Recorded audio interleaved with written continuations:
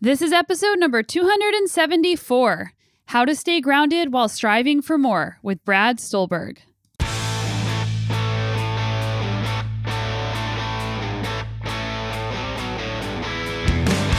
Welcome to the Sonia Looney Show. This is a podcast about how to live a high-performance life, spanning the categories of mindset, plant-based nutrition, and inspiring stories to help you be better every day. Heroic individualism is a never-ending game of one-upsmanship against yourself and other people. So you're constantly trying to beat yourself and other people, where measurable achievement is the main arbiter of success, and the goalpost is always 10 yards down the field. So you never actually arrive. You think that if you just accomplish this or just win that race or just achieve that thing or just fall in love with that perfect person, then you'll be content. But what you find is that there is no arriving at contentment. And having that mindset actually makes you miserable. Whereas contentment is an ongoing practice of the principles that we talked about groundedness. So contentment is every day, it is aligning your being with your doing and practicing those things. I am super pumped. I am speaking in person at an event in Vancouver, BC this weekend. It's called the Planted Expo, and it's 2 days long. It's Canada's biggest plant-based event. And there are so many other amazing speakers there that I can't wait to listen to as well. I'm going to speak about how to use curiosity to make big changes in your life, and it's one of my favorite things to talk about. And I'm also doing a second talk on the same day. Both of these will be on Saturday, November 20th, and I will be talking about all of my favorite plant-based tips. So if you're in the area, you want to come check it out, make sure to go to plantedlife.com and get some tickets. If you haven't checked out my weekly newsletter, it comes out every single Monday with an article that I research and write on the topics of motivation, mindset, and habit change. You can sign up for that at sonialooney.com/newsletter. It's really fun. I love connecting with you guys in that way. And if you like the podcast, chances are you'll like the newsletter as well. So go to sonialooney.com/newsletter and get on the list. And while you're there, just as a quick reminder, you can punch on over to my Mindset Academy. You can find that on the website, or you can find it at moxieandgrit.com. That's the Moxie and Grit Mindset Academy, where I go into detail on all of the mental skills that you need to crush it, to take on big challenges. And the Mindset Academy is really focused towards athletes, but all of the skills there can apply to just doing hard things in your life. And I've had so many people ask me, how do you get the courage to sign up for some of the things that you do? Or how do you build confidence? Or how do you be more resilient whenever you've had a setback? And all of those skills I wanted to put into one place. That way you can access it time and time again to help you during your journey. So that's the Moxie and Grit Mindset Academy. You can find that at sonialooney.com in the show notes and also at moxieandgrit.com. That is a beautiful transition into today's amazing episode. I love talking to Brad Stulberg. He is a friend of mine and somebody that I look up to in my business and as a writer as well. Most of us try to balance the act of doing and the feeling of being in our lives. That's right, the act of doing and the feeling of being, which are often at odds. We ask ourselves questions like, how can I work hard and have success without burning out? Yes, I've been there on the burnout side, but also I've been learning how to work hard without burning out. And questions like, what do I need to feel fulfilled while striving for improvement? Because a lot of times we'll achieve something, but we still feel like there's more. And we'll keep saying, I'll be happy when I achieve X. And we put off our happiness into the future when really we can feel fulfilled and grounded while we're in the process of going for big things in our lives. Brad Stulberg is the author of the best-selling new book, The Practice of Groundedness, which I highly recommend, and also Peak Performance. He regularly researches, writes, and coaches on the many elements of health, well-being, and sustainable performance. We have lots of very similar views, and he's also the podcast host of The Growth Equation. So definitely check out his work. If you like my work, I know for a fact that you'll like his because he is a really insightful guy who speaks with a lot of clarity. And today, he returns to the podcast for his third conversation, all about how to feel more grounded in your life. His research suggests 6 principles of groundedness: acceptance, presence, patience, vulnerability, community, and movement. And he's distilled those down into his book where you can learn how to practice those on a regular basis. We go into some of those principles in more detail in today's podcast. And when I say distill down, I don't mean reduce in a way that takes away the nuance. In fact, Brad Stulberg and his business partner and writing partner, Steve Magnus, love talking about the nuance. And that's something that I think is incredibly important in this day and age because a lot of times we try and get solid answers for things. And the answer a lot of the time is it depends. It depends on the set of circumstances. It depends on your inputs. It depends on you as an individual. And a lot of times with optimization, we try and create these blanket statements or these absolute statements that really don't apply to the individual. They're often a good starting point for discussion or for self-inquiry, but then you have to take it a few steps deeper and figure out what is going to work for you. So back to Brad's book, I Digress. Brad's book combines ancient wisdom with modern science to dive into how to build a strong foundation. And I love the ancient wisdom part because a lot of times parables and examples and metaphors from the past can be a really great way to understand a concept. And then hearing how the science matches up to it can be a really great way to build clarity and understanding. We talk about separating your work from your sense of self. And I know that this is something that a lot of us listeners can relate with. Whether you're an athlete or you identify based on the type of work you do, that's often the first thing that people ask whenever they meet you is they ask what you do for work. And that's something that I never ask whenever I first meet somebody because I don't want to put them in that box. And our sense of self is different from the work that we do, but it can be really difficult to untangle that in some situations. We talk about how heroic individualism can be challenging and what that actually is. The importance of having local community. And this is something that I've really been focusing on to build relationships offline in a world, in a workplace where I do everything online. We also talk about how to have a more deliberate relationship with striving. Brad's work has been featured in the New York Times, the New Yorker, the Atlantic, the Wall Street Journal, the Los Angeles Times, Time Magazine, Forbes, and so much more. Brad lives in Asheville, North Carolina, in a neighborhood that has bears in it, which we also will talk about. And if you like this episode, make sure you check out the other 2 episodes I recorded with Brad. The first episode was actually with Brad and Steve, and it was about their first book, Peak Performance, and that was in the early days of the podcast, and a book that I frequently return to and highly recommend. And the second book that we talked about was their book, The Passion Paradox. Big shout out and thank you to the Patreon supporters of this podcast and those of you who have donated on PayPal. That does not go unnoticed, and I do turn away a lot of ads. We have some ads on the show, but I try to make sure that there are products that I personally believe in and use and are relevant to the podcast. So you might notice that I have less podcast ads on this show compared to other shows. So again, thank you to those of you for your support. You can go to patreon.com/The Sonia Looney Show or click the PayPal banner if you'd like to donate to the show, which helps pay my audio engineer, Roma, who has been doing a brilliant job since episode 1, editing these amazing episodes. And also to my assistant, Rebecca, who just had a baby. Shout out, Rebecca. And she helps make sure that this podcast is uploaded on time and that the materials that I post on Instagram look great. So let's get into today's awesome episode with Brad Stulberg. Brad, welcome back to the show. Hey, it's what, our 3rd or 4th or 5th time? I think it's our 3rd, but there was another time where you helped me interview David Epstein, and that was really awesome. Oh, that was fun. Yeah. So anyways, it's great to be back. Yeah, and congratulations on your newest book. And I'm so excited to get to dig into it because it's such an important topic. Thanks. I really appreciate it. So the book is Groundedness. That's the short term, I guess, for the title. What's the full title? The full title is The Practice of Groundedness. Yes. Okay. And I want to get into this title in a little bit, but how did you come to decide to read that book? Because your first book was Peak Performance. Your second book was Passion Paradox. And then this one is about groundedness. Right. So if you think about a mountain, the peak of the mountain is what people tend to immediately focus on or look at or admire. And then perhaps if the mountain is really steep and has some prominence, like a very stark slope, then people might admire the rise of the mountain. But very rarely do people look at the base of the mountain. Yet, if you know anything about geology, it's the strength of the mountain's base that determines its sustainability over time. And we humans are the same way.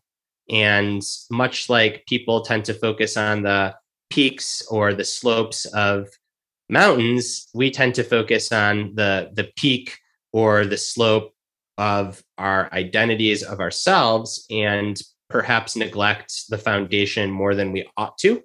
And this is really a book about the foundation. And I started to work on this before COVID, but I'm really glad that it's coming out when it is, because I think COVID as a global event, certainly in the Western world, has a lot of people reevaluating the foundation of their life and of their identity and of what they want to do and who they are. Yeah, and it's so interesting because the second we get busy, the thing to go are all those foundational things that keep us going. And I've noticed that in myself, and I've tried really hard to rectify that. So for you, how did you come up with these different elements of what make a strong foundation? So all of my work that makes it into books comes from, I use the metaphor of a three-legged stool. So the first leg is modern science. The second leg is ancient wisdom and history. And then the third leg is daily practice and application.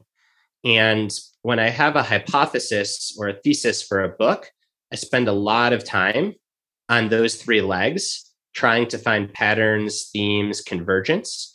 And often I don't, which are books that never get written. But in this case, there was a lot of convergence across the latest science, the old wisdom in history, and then what people out in the world are finding valuable. And those became the 6 principles of groundedness, of building this foundation in one's life. How did you get into the ancient wisdom part? 'Cause that's something that some of us just kind of randomly find. Yeah. So for me, I went through about a year of weekly therapy, like psychotherapy, with a wonderful therapist whose practice was largely rooted in acceptance and commitment therapy and cognitive behavioral therapy, which are two of the third wave therapies, which basically means there was first like Freudian, then psychodynamic, and now this work. And what's interesting about this work is it's been studied pretty meticulously in controlled trials and has been proved to be effective. Whereas while other therapies have worked, their mechanisms haven't necessarily been studied. So on the one hand, these are like the newest methods of psychotherapy that have been studied. But on the other hand, just about everything in cognitive behavioral therapy, CBT for short, acceptance and commitment therapy, ACT for short, is teachings from ancient Eastern wisdom traditions. So it's as if, like, Stephen Hayes, and I think his name is Ernest Beck, I want to say, or Stephen Beck, the person behind CBT. It's like they read Buddhism, Taoism, a little bit of Stoicism, and they're like, let's study this. And what do you know? It works. So for me, it was like first learning some of these tools to help my own mental health, then learning about the science behind them, and then coming to find that these are the core principles of these ancient wisdom traditions. And I said in the East, but Stoicism in the West has a lot of good in it as well. Yeah, and it's just so interesting that some of these values or these elements are principles are exactly what we want to feel, but we don't even realize it. And something that I've been thinking about a lot, especially a couple of years ago, like I wrote down like, when do I feel the most stressed? And it's whenever I'm not listening to some of those principles, like when I'm rushing or when I'm not being patient or when I'm not accepting the situation. Can you go into what those principles are before I just kind of go off about the different ones? Yeah. So why don't we list all 6 and then we can go in whatever direction you want to take us. Cool. So the first one is accept where you are to get where you want to go. The second one is be present to own your energy and attention. The third one is be patient to get there faster. The fourth one is embrace vulnerability to build genuine strength and confidence. The fifth one is build deep community. And then the sixth one is move your body to ground your mind. So in short, it's acceptance, presence, patience, vulnerability, community, and movement. Which one's the hardest for you to keep in line? Probably patience. I mean, they're all somewhat challenging. Movement, less so. That's really become like grooved and habitual. Presence is becoming more grooved and habitual, and that's certainly been a journey. But patience is still tricky. I am a doer at heart. And as much as I work on my being, I'm still have a propensity to want to do. And often I struggle to slow down. And I find this much more on a micro level than a macro level. So I can be quite patient about a book project or a rough patch in parenting or an argument with my partner. Those kinds of things I have no problem or little problem being patient with. But the day to day, I do still find myself feeling like I don't have enough transition time. There's like no time to catch my breath. Everything is stacked on top of each other. And I think that comes from my propensity, again, to want to do all this good stuff.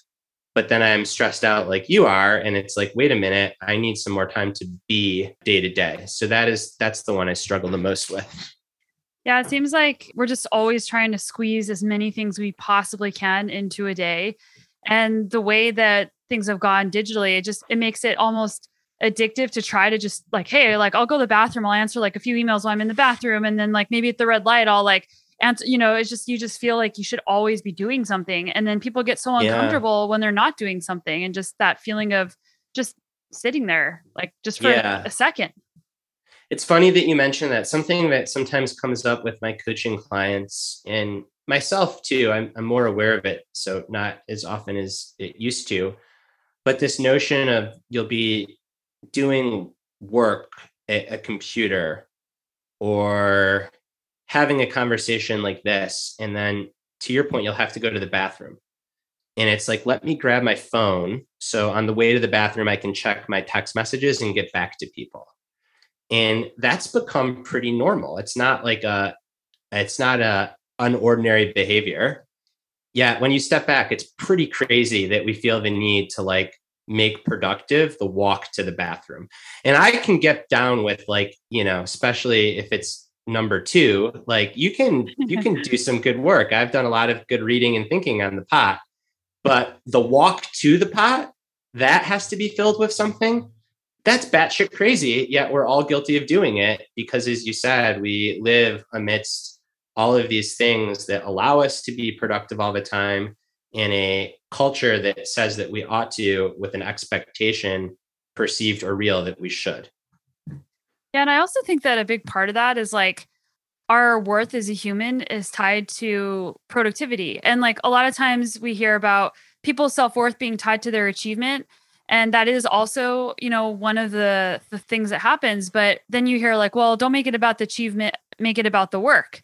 But then you feel like you need to work every single second so that you can feel worthy. So I think that also ties into that of like, well, if I'm busy and I'm doing something, then I'm worthy. Yeah, for sure. And this I think what you're getting at is this very specific and predictable symptom of overwork and maybe burnout being around the corner, which is a feeling of not wanting to work, or you work too much, or kind of dreading having to work. But then when you try to shut it down and not work, you become really restless and anxious about not doing anything. So it's like you're stuck. And I think that comes from exactly what you said, that it's like, oh, well, work is where we get meaning from and engagement and stimulation. So we're just going to push this all the way. And then hitting the brakes becomes really hard. But if we never hit the brakes, then eventually our world narrows and narrows and narrows, and it's just work, and we become addicted to it. Now, it's not always like a terrible thing. There are worse addictions. So the example that I like to talk about recently is the woman who's the first generation immigrant from Hungary who did the foundational research behind the mRNA vaccine that is keeping us all safe from COVID-19. From my limited reading about her, she is a bona fide workaholic. And I am so glad that she is. So it's not inherently a bad thing. It can cause challenges. And I think I want to make people more aware of like the trade-offs that they have to make, and ideally help people care about their craft, pursue excellence, achieve peak performance, but do it in a way that feels more sustainable and then also more fulfilling. And that's going to look different for different people. We all have different brains and different chemical wiring at different points of time in life. Things are different when you've got young kids running around versus when you don't, when you're married versus single, when you're old versus younger.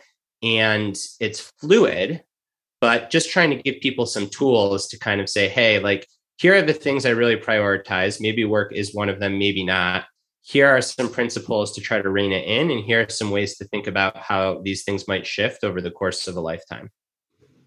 Yeah, I think like tying into this, and this is something that's in your book and something that you talk about regularly, is how to have a healthy relationship with striving and Yeah. finding, harmony with that. And that is so Yeah. incredibly hard, especially whenever you are, to use your words, a pusher or an excitement junkie who just wants to go after that next thing. Yeah. I do think so. I'm curious. I'm going to flip the question back to you. What principle do you find best? And we'll talk about why the word practice is in there. So, what principle, though, when you're actually practicing, do you find most helpful, knowing that you are like a kick-ass, truly world-class athlete, also a creative, also a partner, also a parent? And my sense is you probably want to be the best you can be at all these things. So, what helps you stay grounded most? It depends on the day. I would say that the thing that I've learned the most since having my son and being pregnant and trying to strive through pregnancy is acceptance. Yeah. Being like, hey, I'm doing the best I can right now. And my best right now isn't going to look like my best 3 years ago. And that's okay. Like Mm-hmm. that, this is just how things are. And that doesn't mean that what I'm doing isn't meaningful. It doesn't mean that it's not good enough. But that's easier said than done. Like it's something that's always at the forefront of my mind. But it's catching that judgment really, really quickly before you start telling all these different stories about it. And then having that conversation, like that with myself, saying like, hey, like it's okay. Like I'm accepting where I'm Yeah. at right now, but that doesn't mean that it's going to be like that forever. Do you find that you have like a longing for or addiction for relevance? So, like when you're atop the mountain biking world, everyone in that community knows you. And it's like, do you want to recreate that with a podcast or high? Because there does feel like some tension between being like a celebrity on the internet versus like the best partner, parent, community member locally that you can be. Given that you've kind of done this in the sports world and are now like an internet person and so much more than that, but spend some time on a business as an internet person. How have you coped with that, or how have you managed through that? For me, it's been like defining what success means in those different areas. Like, of course, I want to be the best at everything I'm doing, but it's like, what's the reality? Well, I've been doing a podcast for 4.5 years and it's doing well, but it's not one of the number one podcasts in the world. And let's face it, it's just not going to be.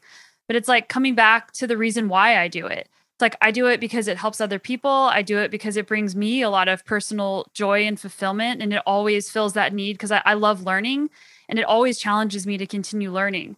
So that's what I focus on with all the different projects and things that I'm working on is like connecting back to my values and why I'm doing it and saying that, hey, like, even if it becomes number one at something, all the different things I'm doing, that's never going to be enough because I just know that.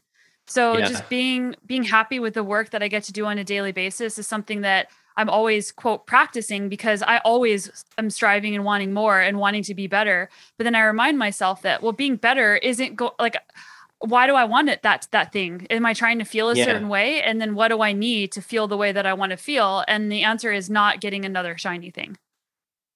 Wow. Have you read The Practice of Groundedness cover to cover?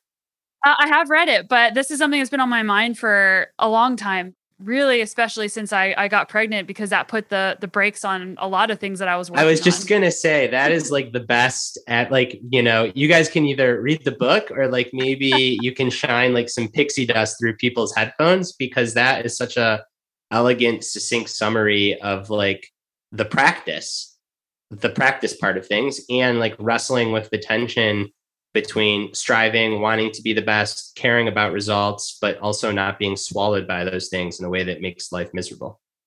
I think it's a really privileged place to say, well, once you make it to the top of the mountain, it isn't what you thought it was going to be. Like, not many people have that opportunity to say that.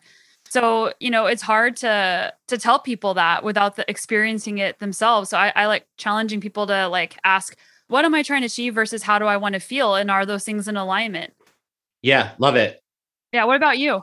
Like you do all of these different things. Like you've written lots of books, you coach clients, you have a podcast. Like how do you have a healthy relationship with that striving and that work?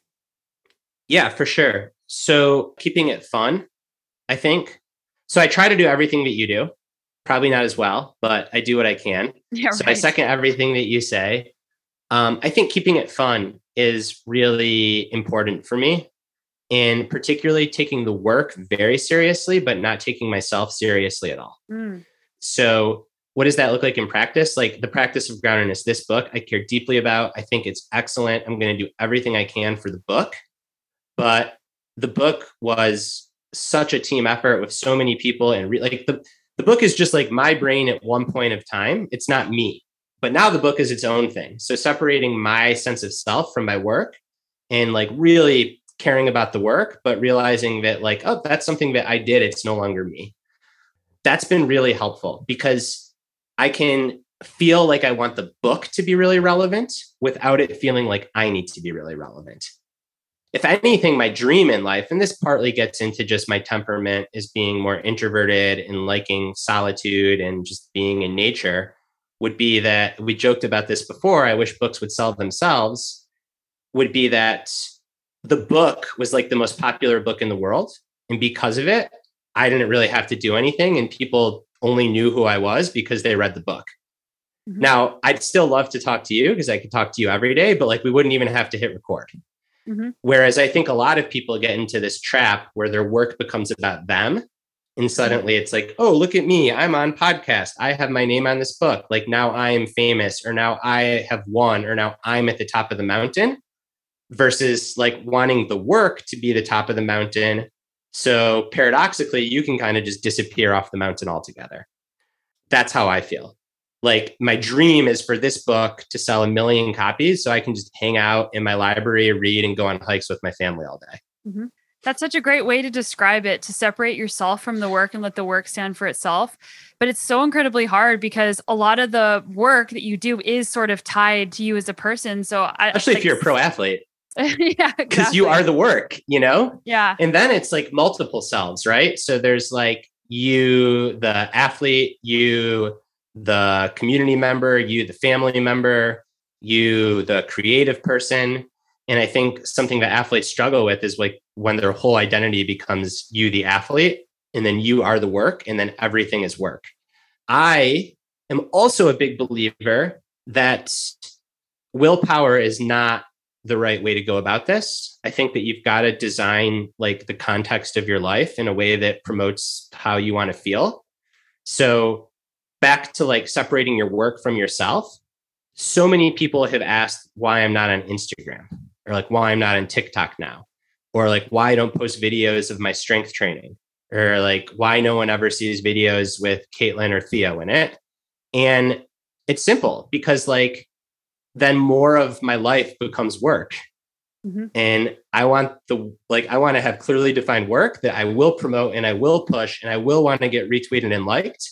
And then I want to have life that is completely separate from that, because as much as I know about this stuff and as much as I try to practice it and coach toward it, I know that I am not strong enough.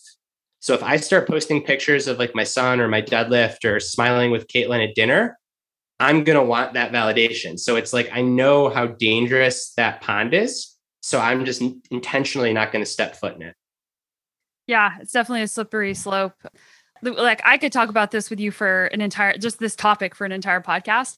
But I'd love to move on and talk about heroic individualism. Like you kind of came up with this term in the book. Can you talk about what that is and how this is kind of related to what we're talking about?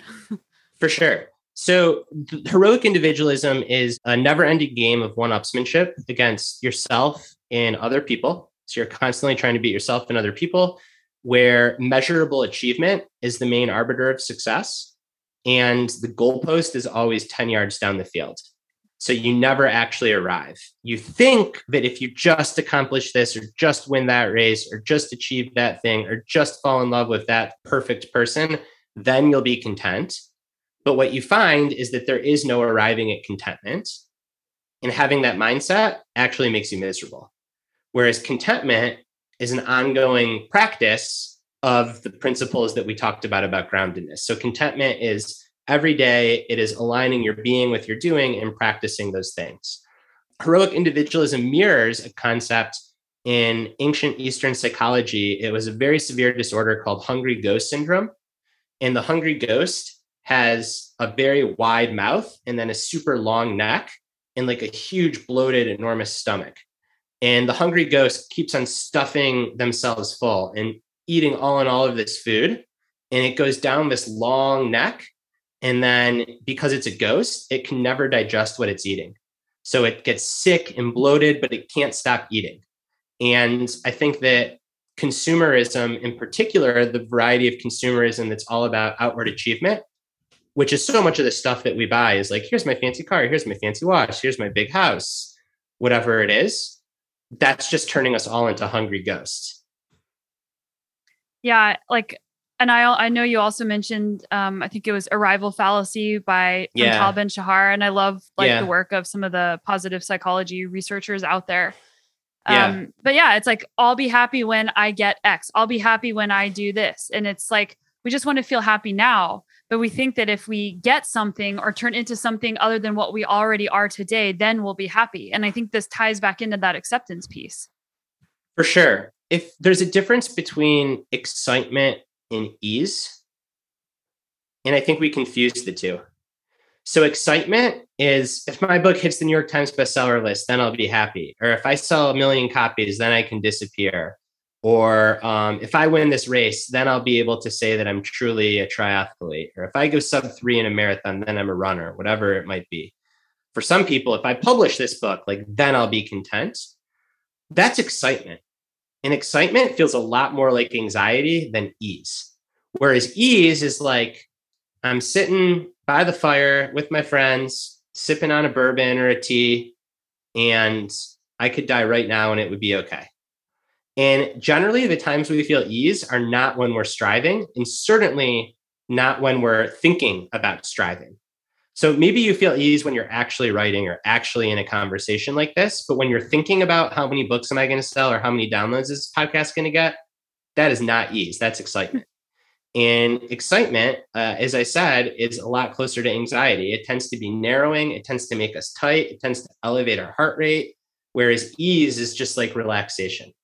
And I think that there needs to be a balance of these two things, because again, like, I should know her name. I can't pronounce it, so I never try. But the woman researcher behind the mRNA vaccines, I'm really glad that she was super excited about this research, because excitement drives innovation. It's forward-looking, much like anxiety is forward-looking. But if all you have is excitement and you're not wired like a freak, and most people aren't, then eventually you get tired and exhausted and burnt out. Yeah. And I mean, this ties right back to peak performance and then the growth equation, which has become the name of your business and your awesome podcast that everybody should go listen to. Stress plus rest equals growth. And stress can equal, stress doesn't have to be like, stressful, shoulders up in ears. Like, I feel like I'm worried. Like, stress can be a positive thing. Stress can be excitement of like working towards something like that vaccine researcher. But then if you don't follow it up with that downtime, that sitting by the fire with your friends and having that feeling of ease, well, then that's not going to be good for you. Yeah. And I'm going to mispronounce this, but I believe it's Catalin Carico is the researcher. So awesome. Thank you. Yeah. Yeah. So something that I was just thinking about before we hit record, before we started this, was the idea, like, I hate the idea of balance. I like to look at it more as intentional imbalance, which sort of plays to what we were just talking about, like having periods of quote stress and periods of rest. But how does groundedness like relate to balance? Because it seems like there is some sort of relationship there. Well, it's interesting. I don't necessarily know if it's balance as much as it's stability, but you could argue that those are the same thing. This is not like the writer part of my brain really nitpicking at words. I like it. Let's do it. So I think stability is the quality to just stand strong and not get thrown off balance, regardless of what's happening around you. And in today's world, it could be enough just to like stand strong and have some peace and confidence and ease amidst like all the frantic and frenetic noise of the 21st century. And I think that by practicing the 6 principles, what you're trying to get is that you're trying to get that base of a mountain that allows you just to be like, I am here. And I don't care if it's raining Donald Trump or if it's pouring climate change or if it's like hurricaning COVID. I'm not going to do nothing about it, but I'm going to stand here. I'm going to be strong. I'm going to see what's happening clearly. And then I'm going to take an action that aligns with my values. I'm going to go back to the balance word instead of the stability word, because a lot of times I think people are trying to quote balance everything because they're trying to achieve a certain feeling. Again, like if I can balance everything, well, then I'll be happy. But it's like I feel like the groundedness principles, and there is a difference. There can also be a difference between the happiness and content feeling, because it seems like happiness can happen in, bursts almost, but you can still be content and have something bad be happening at the same time in your life. Whereas it's hard to be happy when something bad is happening. Yes, I completely agree with everything that you said. It's like the groundedness tying to, not needing to balance everything, but just coming back to what those principles are. But what about the people that can't or have a very difficult time? Like I'm looking at vulnerability here as one of them. I've mentioned to you, I have a health coaching practice now. And one of the things that comes up a lot is people being vulnerable with themselves and their own emotions and being afraid to even admit their own emotions to themselves. It's like, what are some tools? Because in order to be vulnerable with others, it seems like you need to be able to be vulnerable with yourself first. So what are some tools people can use to work on that principle? Yeah. So I think the first big thing is to realize that as hard as it is to go face your vulnerabilities and to be open with yourself about them before you're even open with anyone else about them, just you yourself, the amount of energy and distress it causes to push them down and ignore them is always going to be more. There is this parable in Greek mythology about a god named Pan. And Pan lived just beyond the village boundary. And whenever villagers would go out and get lost and stumble into the territory of Pan, he was so spooky and terrorizing that the villagers would freeze in fear and they would literally be scared to death. Whereas some villagers, they intentionally, deliberately went to go see Pan. And for those villagers, what they got in return was strength, wisdom, and compassion. And this is an allegory about vulnerability. So we all have our pans, our weak spots, the things that scare us that we don't necessarily want to see. And if we pretend they're not there, or we try to ignore them, or we run away from them, eventually they're going to completely uproot us, unmoor us. Whereas if we intentionally go see those things, doesn't mean every day, all day, but just check in with them, not be scared of them, not repress them, then they lose their power over us and they tend to make us much wiser. Because often on the other side of our deepest vulnerabilities are the things that we want or our values. So if a vulnerability is mortality and death and like really grappling with impermanence, well, the other side of that is life and living. If vulnerability is loneliness and feeling isolated, even if you are with other people, even if you're in a romantic relationship, then on the other side of that is like a longing for connection. And it's very hard to do this work. Sometimes it makes sense to do it with a therapist, a coach, a colleague, a friend, a community member, clergy. And it's also very important because I think that it opens up like more richness and depth in life. And it makes you stronger because you can like try to avoid things and cover them up and push them down. But your mind body system knows that you're doing that. And once you drop the weight and actually like acknowledge those things and open yourself up to them, well, then you're not hiding anything. And when you're not hiding anything, then you can be really strong. Yeah, I found that confidence comes from being able to look at these different things that you might not want to admit to yourself about yourself and be like, I'm okay. and I can have all these other things going on in the background that maybe I don't like, but that doesn't define me. Like it's like, Yes. it's not a personalization of what those things are. Yeah. It's like, oh, like there's some fear. All right. Now that I recognize it, name it, and get comfortable with it, I'm no longer scared of it. And if I'm no longer scared of it, then I can just go.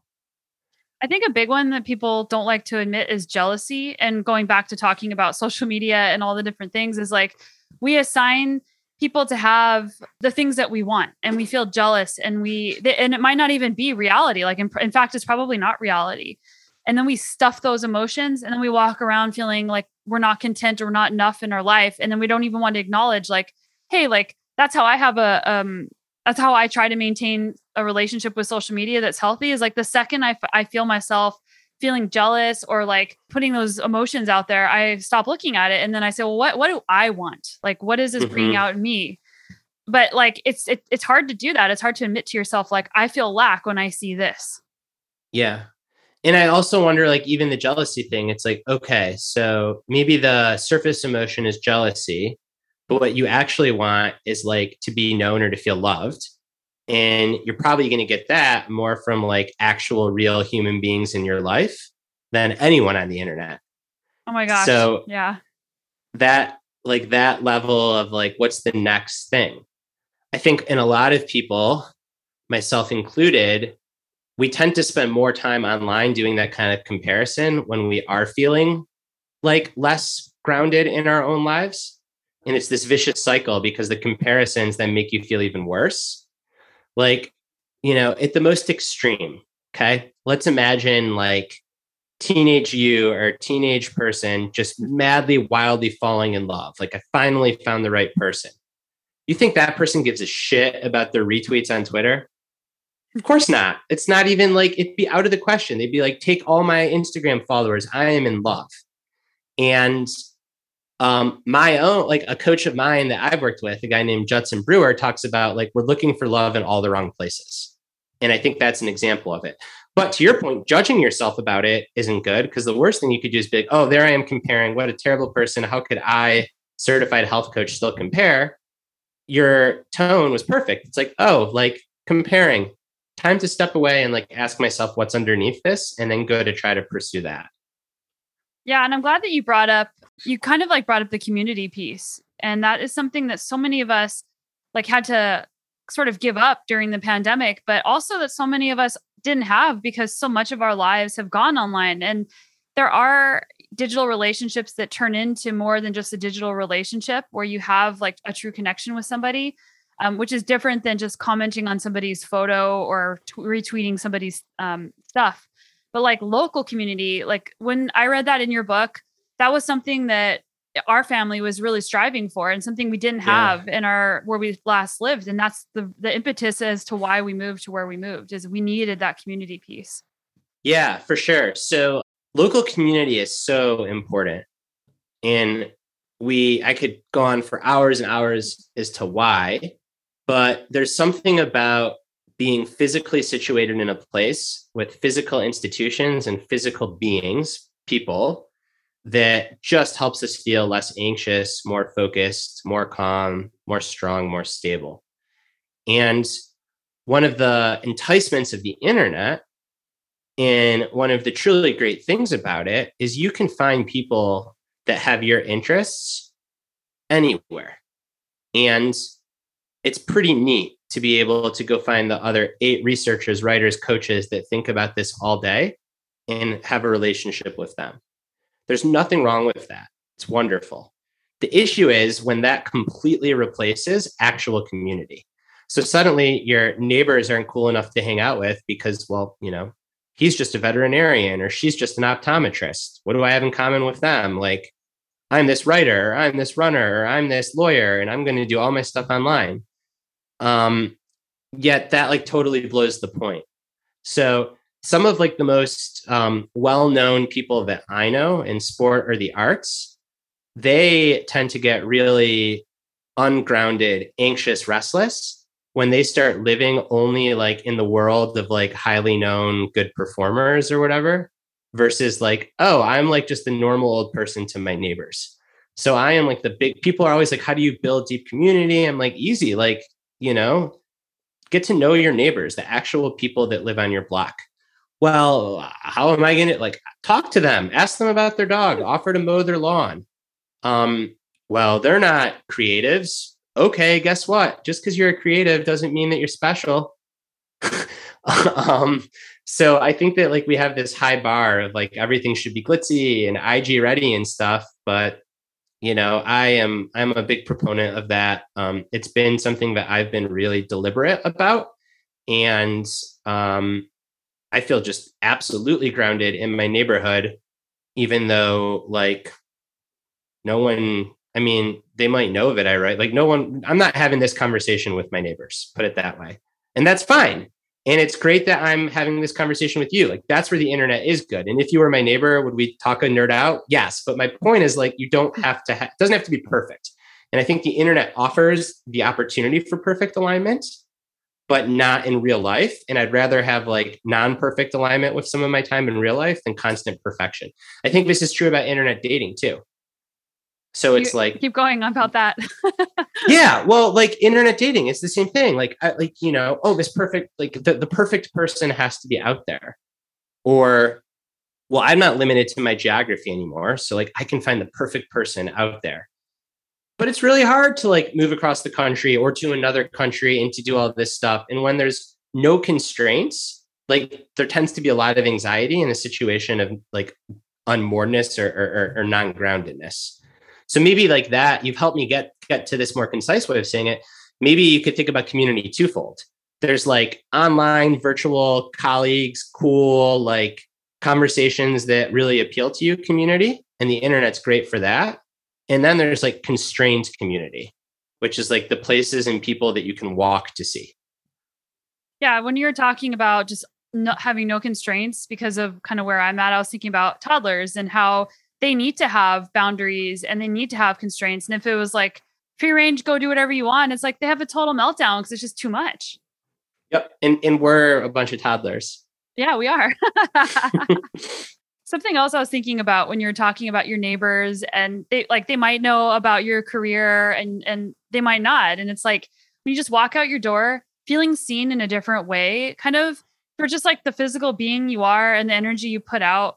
That's really different than somebody who comes to find you online where it already comes with all these ties of like, oh, you're this, you're that, it's like whenever you go talk to your neighbors, it's like, they probably don't know about all those different things unless they've, gone and looked you up online, but you've already built your relationship on different things than what it might've been online. And that feels really good to be seen in that way. Yeah, so true.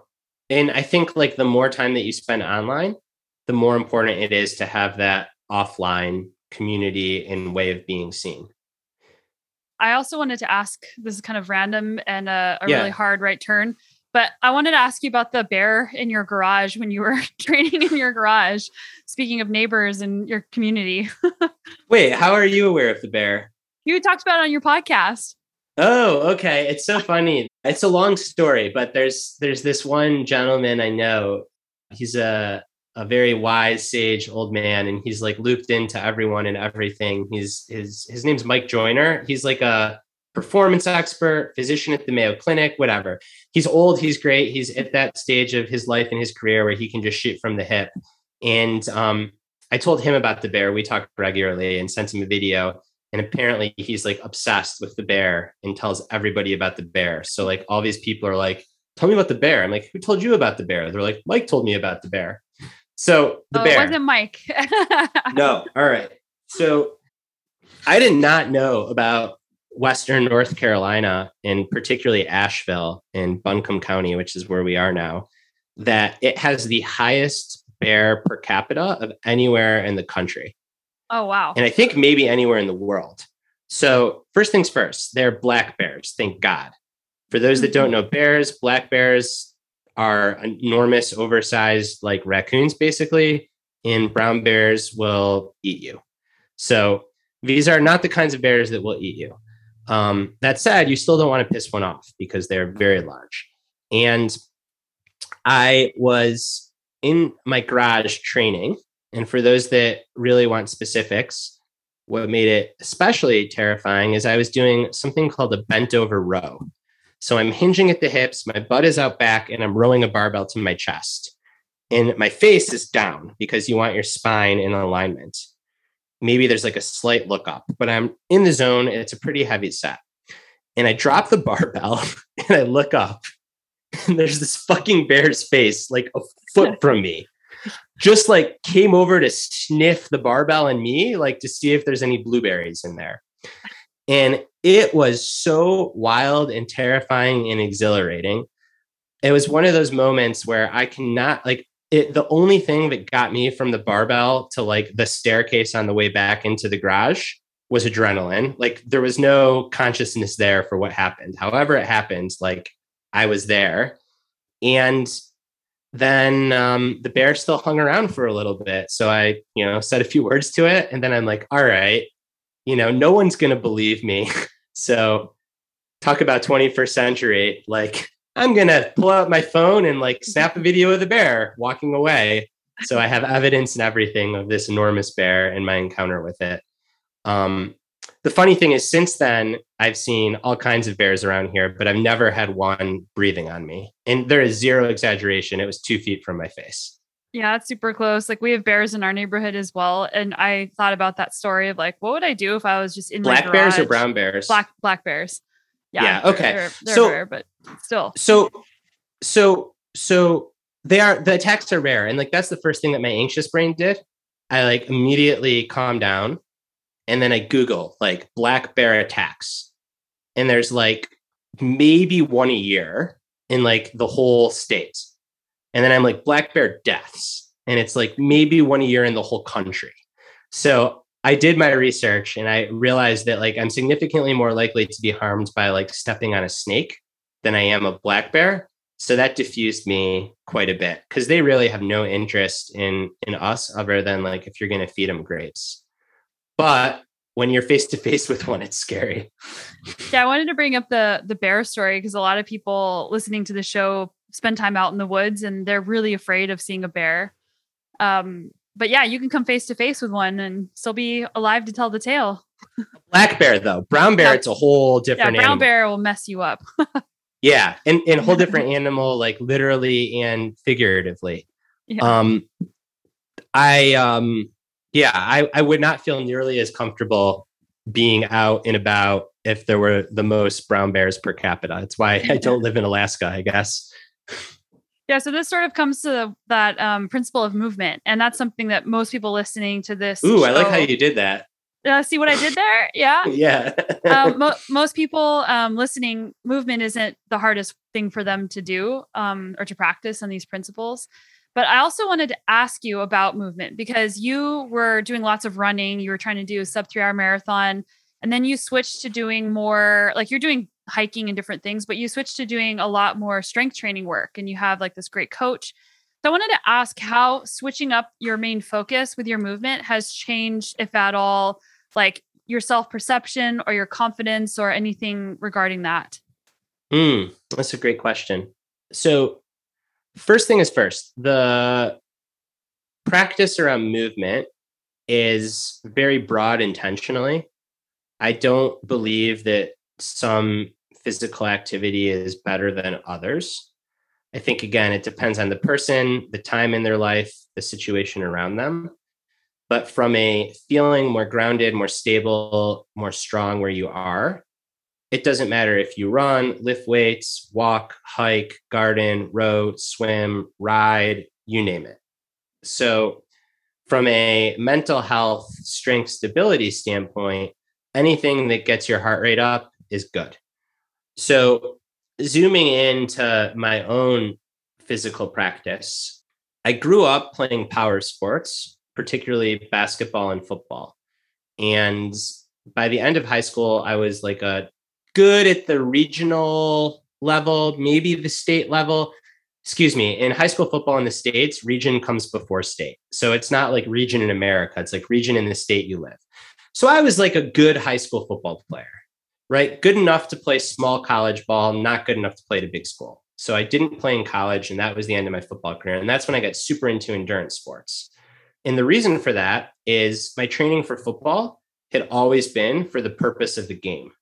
So when the game went away, why would I be in the weight room? Like I wasn't into like looking buff. I just wanted to be a good football player.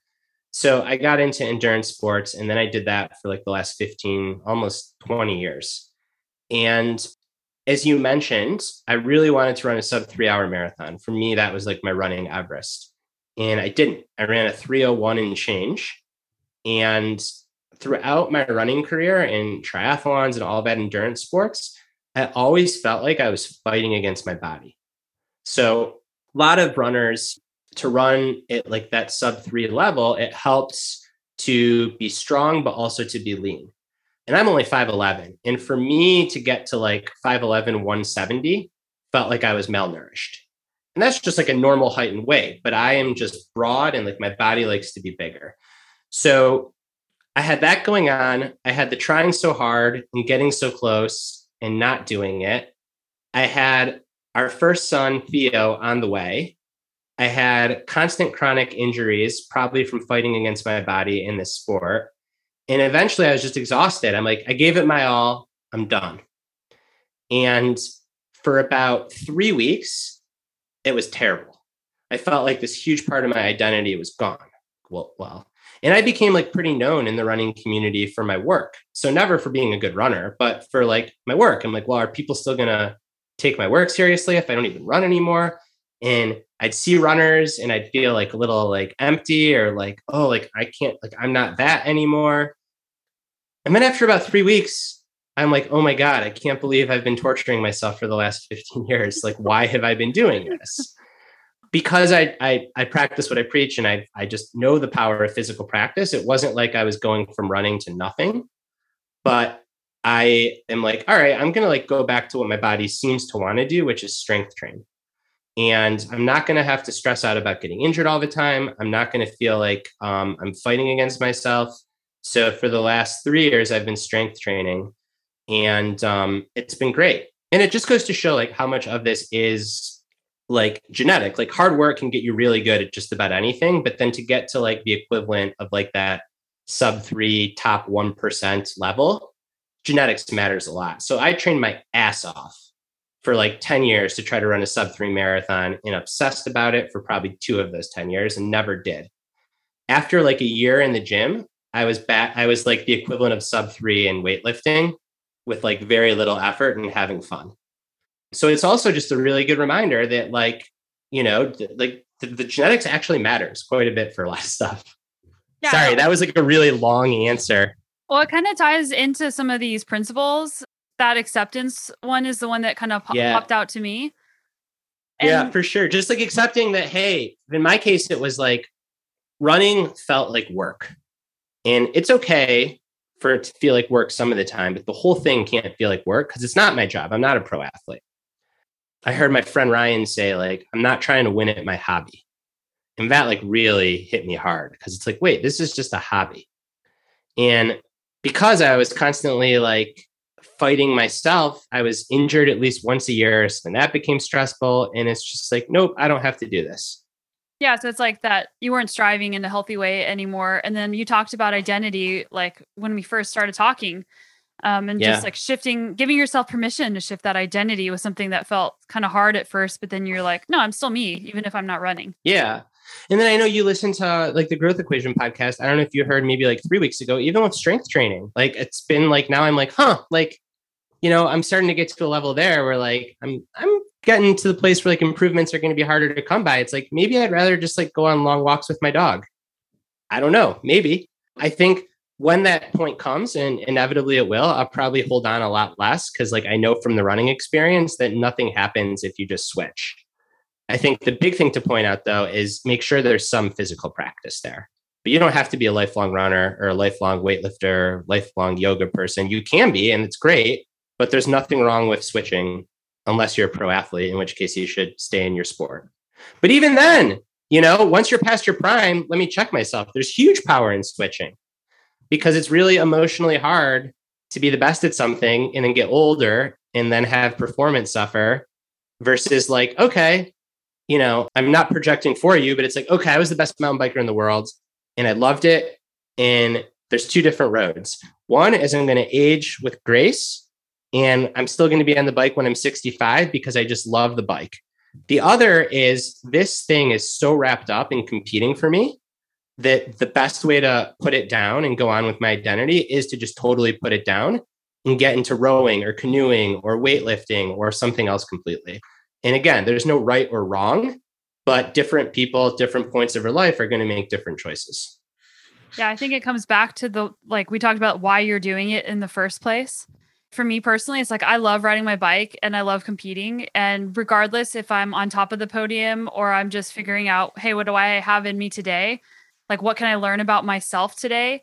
That's what's going to keep me in it, because it's about that constant learning about who I am. And you learn a lot about yourself when you aren't doing as well as you would hope too. Yeah. How have you found it shifting from like full-time pro athlete, just focused on being the best in the world on your bike, to biking being a part of your life? And I assume a big part, but not the whole thing. Was that a hard shift? Like, did you feel like you could constantly be doing more on the bike?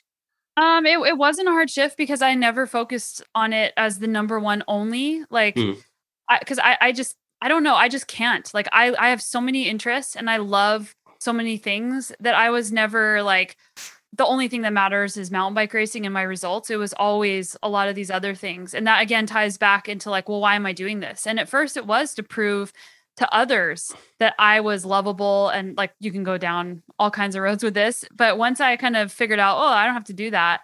It was about like, how can I tell people about this experience so that that can help them? And I think that having that greater purpose behind why I do it, that it doesn't matter if I'm number 1 or number 30 or whatever. It's like, if I can still be connecting with people in that way and helping them, then I still feel really good about what I'm doing too. Yeah.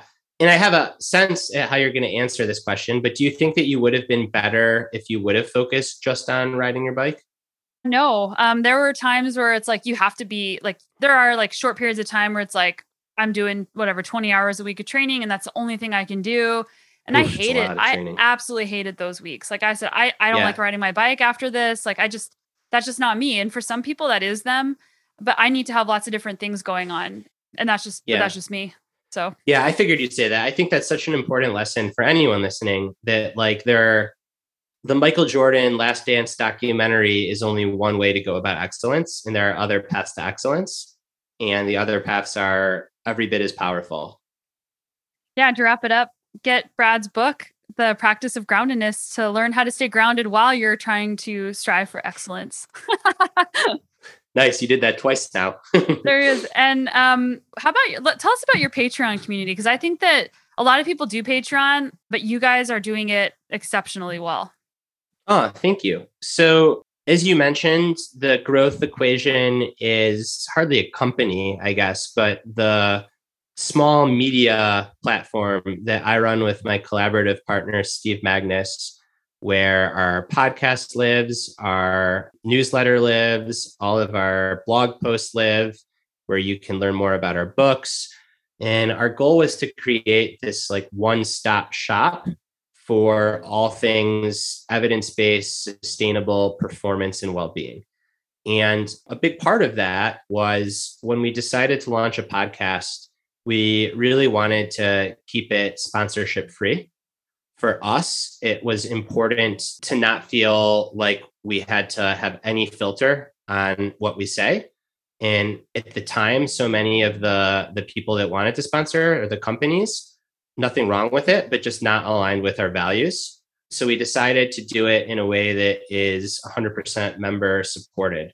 So we have a Patreon community, which is a place where you can make small donations, anywhere from $5 a month to $20 a month, to support the growth equation, the podcast, the newsletter, sponsorship free, all of that.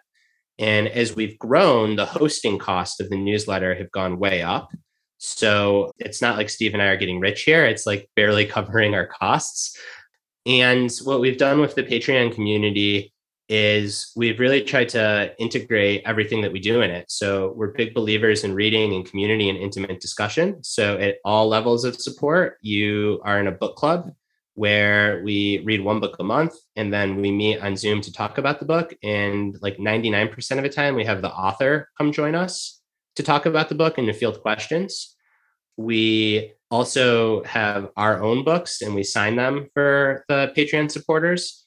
And then at the gold level, we have a quarterly mastermind group, which is the same group of people coming together once a quarter to do kind of like AMA, Ask Me Anything, but it's not me. It's like we're all asking each other things. So it's a group of people that really buy into these principles that are trying to apply them, whether it is in their work as an educator or a athlete or a lawyer or a physician, you name it. So yeah, it's cool. We really view it less as like revenue stream and more as a like super fan community that happens to cover our costs. And let's see, it goes to show how little we view it as a revenue stream. I can hardly remember the website. It's www.patreon.com/the growth equation. Awesome. Well, thank you so much for coming on the show multiple times and for sharing all of this wisdom and giving people an opportunity to maybe look inside a little bit and learn a little bit more about themselves, and then provide these tools, these books, your podcast, the Patreon page for people to continue on that journey. Yeah, thank you so much for having me. I love the work that you do. Obviously, we're kindred spirits, so thanks. Thanks. I hope you enjoyed that episode with Brad. I always feel really energized and also a little bit more wise after I talk to Brad and read his books. So make sure that you check out The Practice of Groundedness. Pick it up at your local bookstore or online. The audiobook is also fantastic. Check out his other work and also The Growth Equation. Their newsletter and their podcast is fantastic. Just a quick reminder to subscribe, rate, and review the show because that really helps it find others. And I really appreciate you guys. I'm with you on this journey of personal growth, adventure, and our mission to be better every day. See you next week.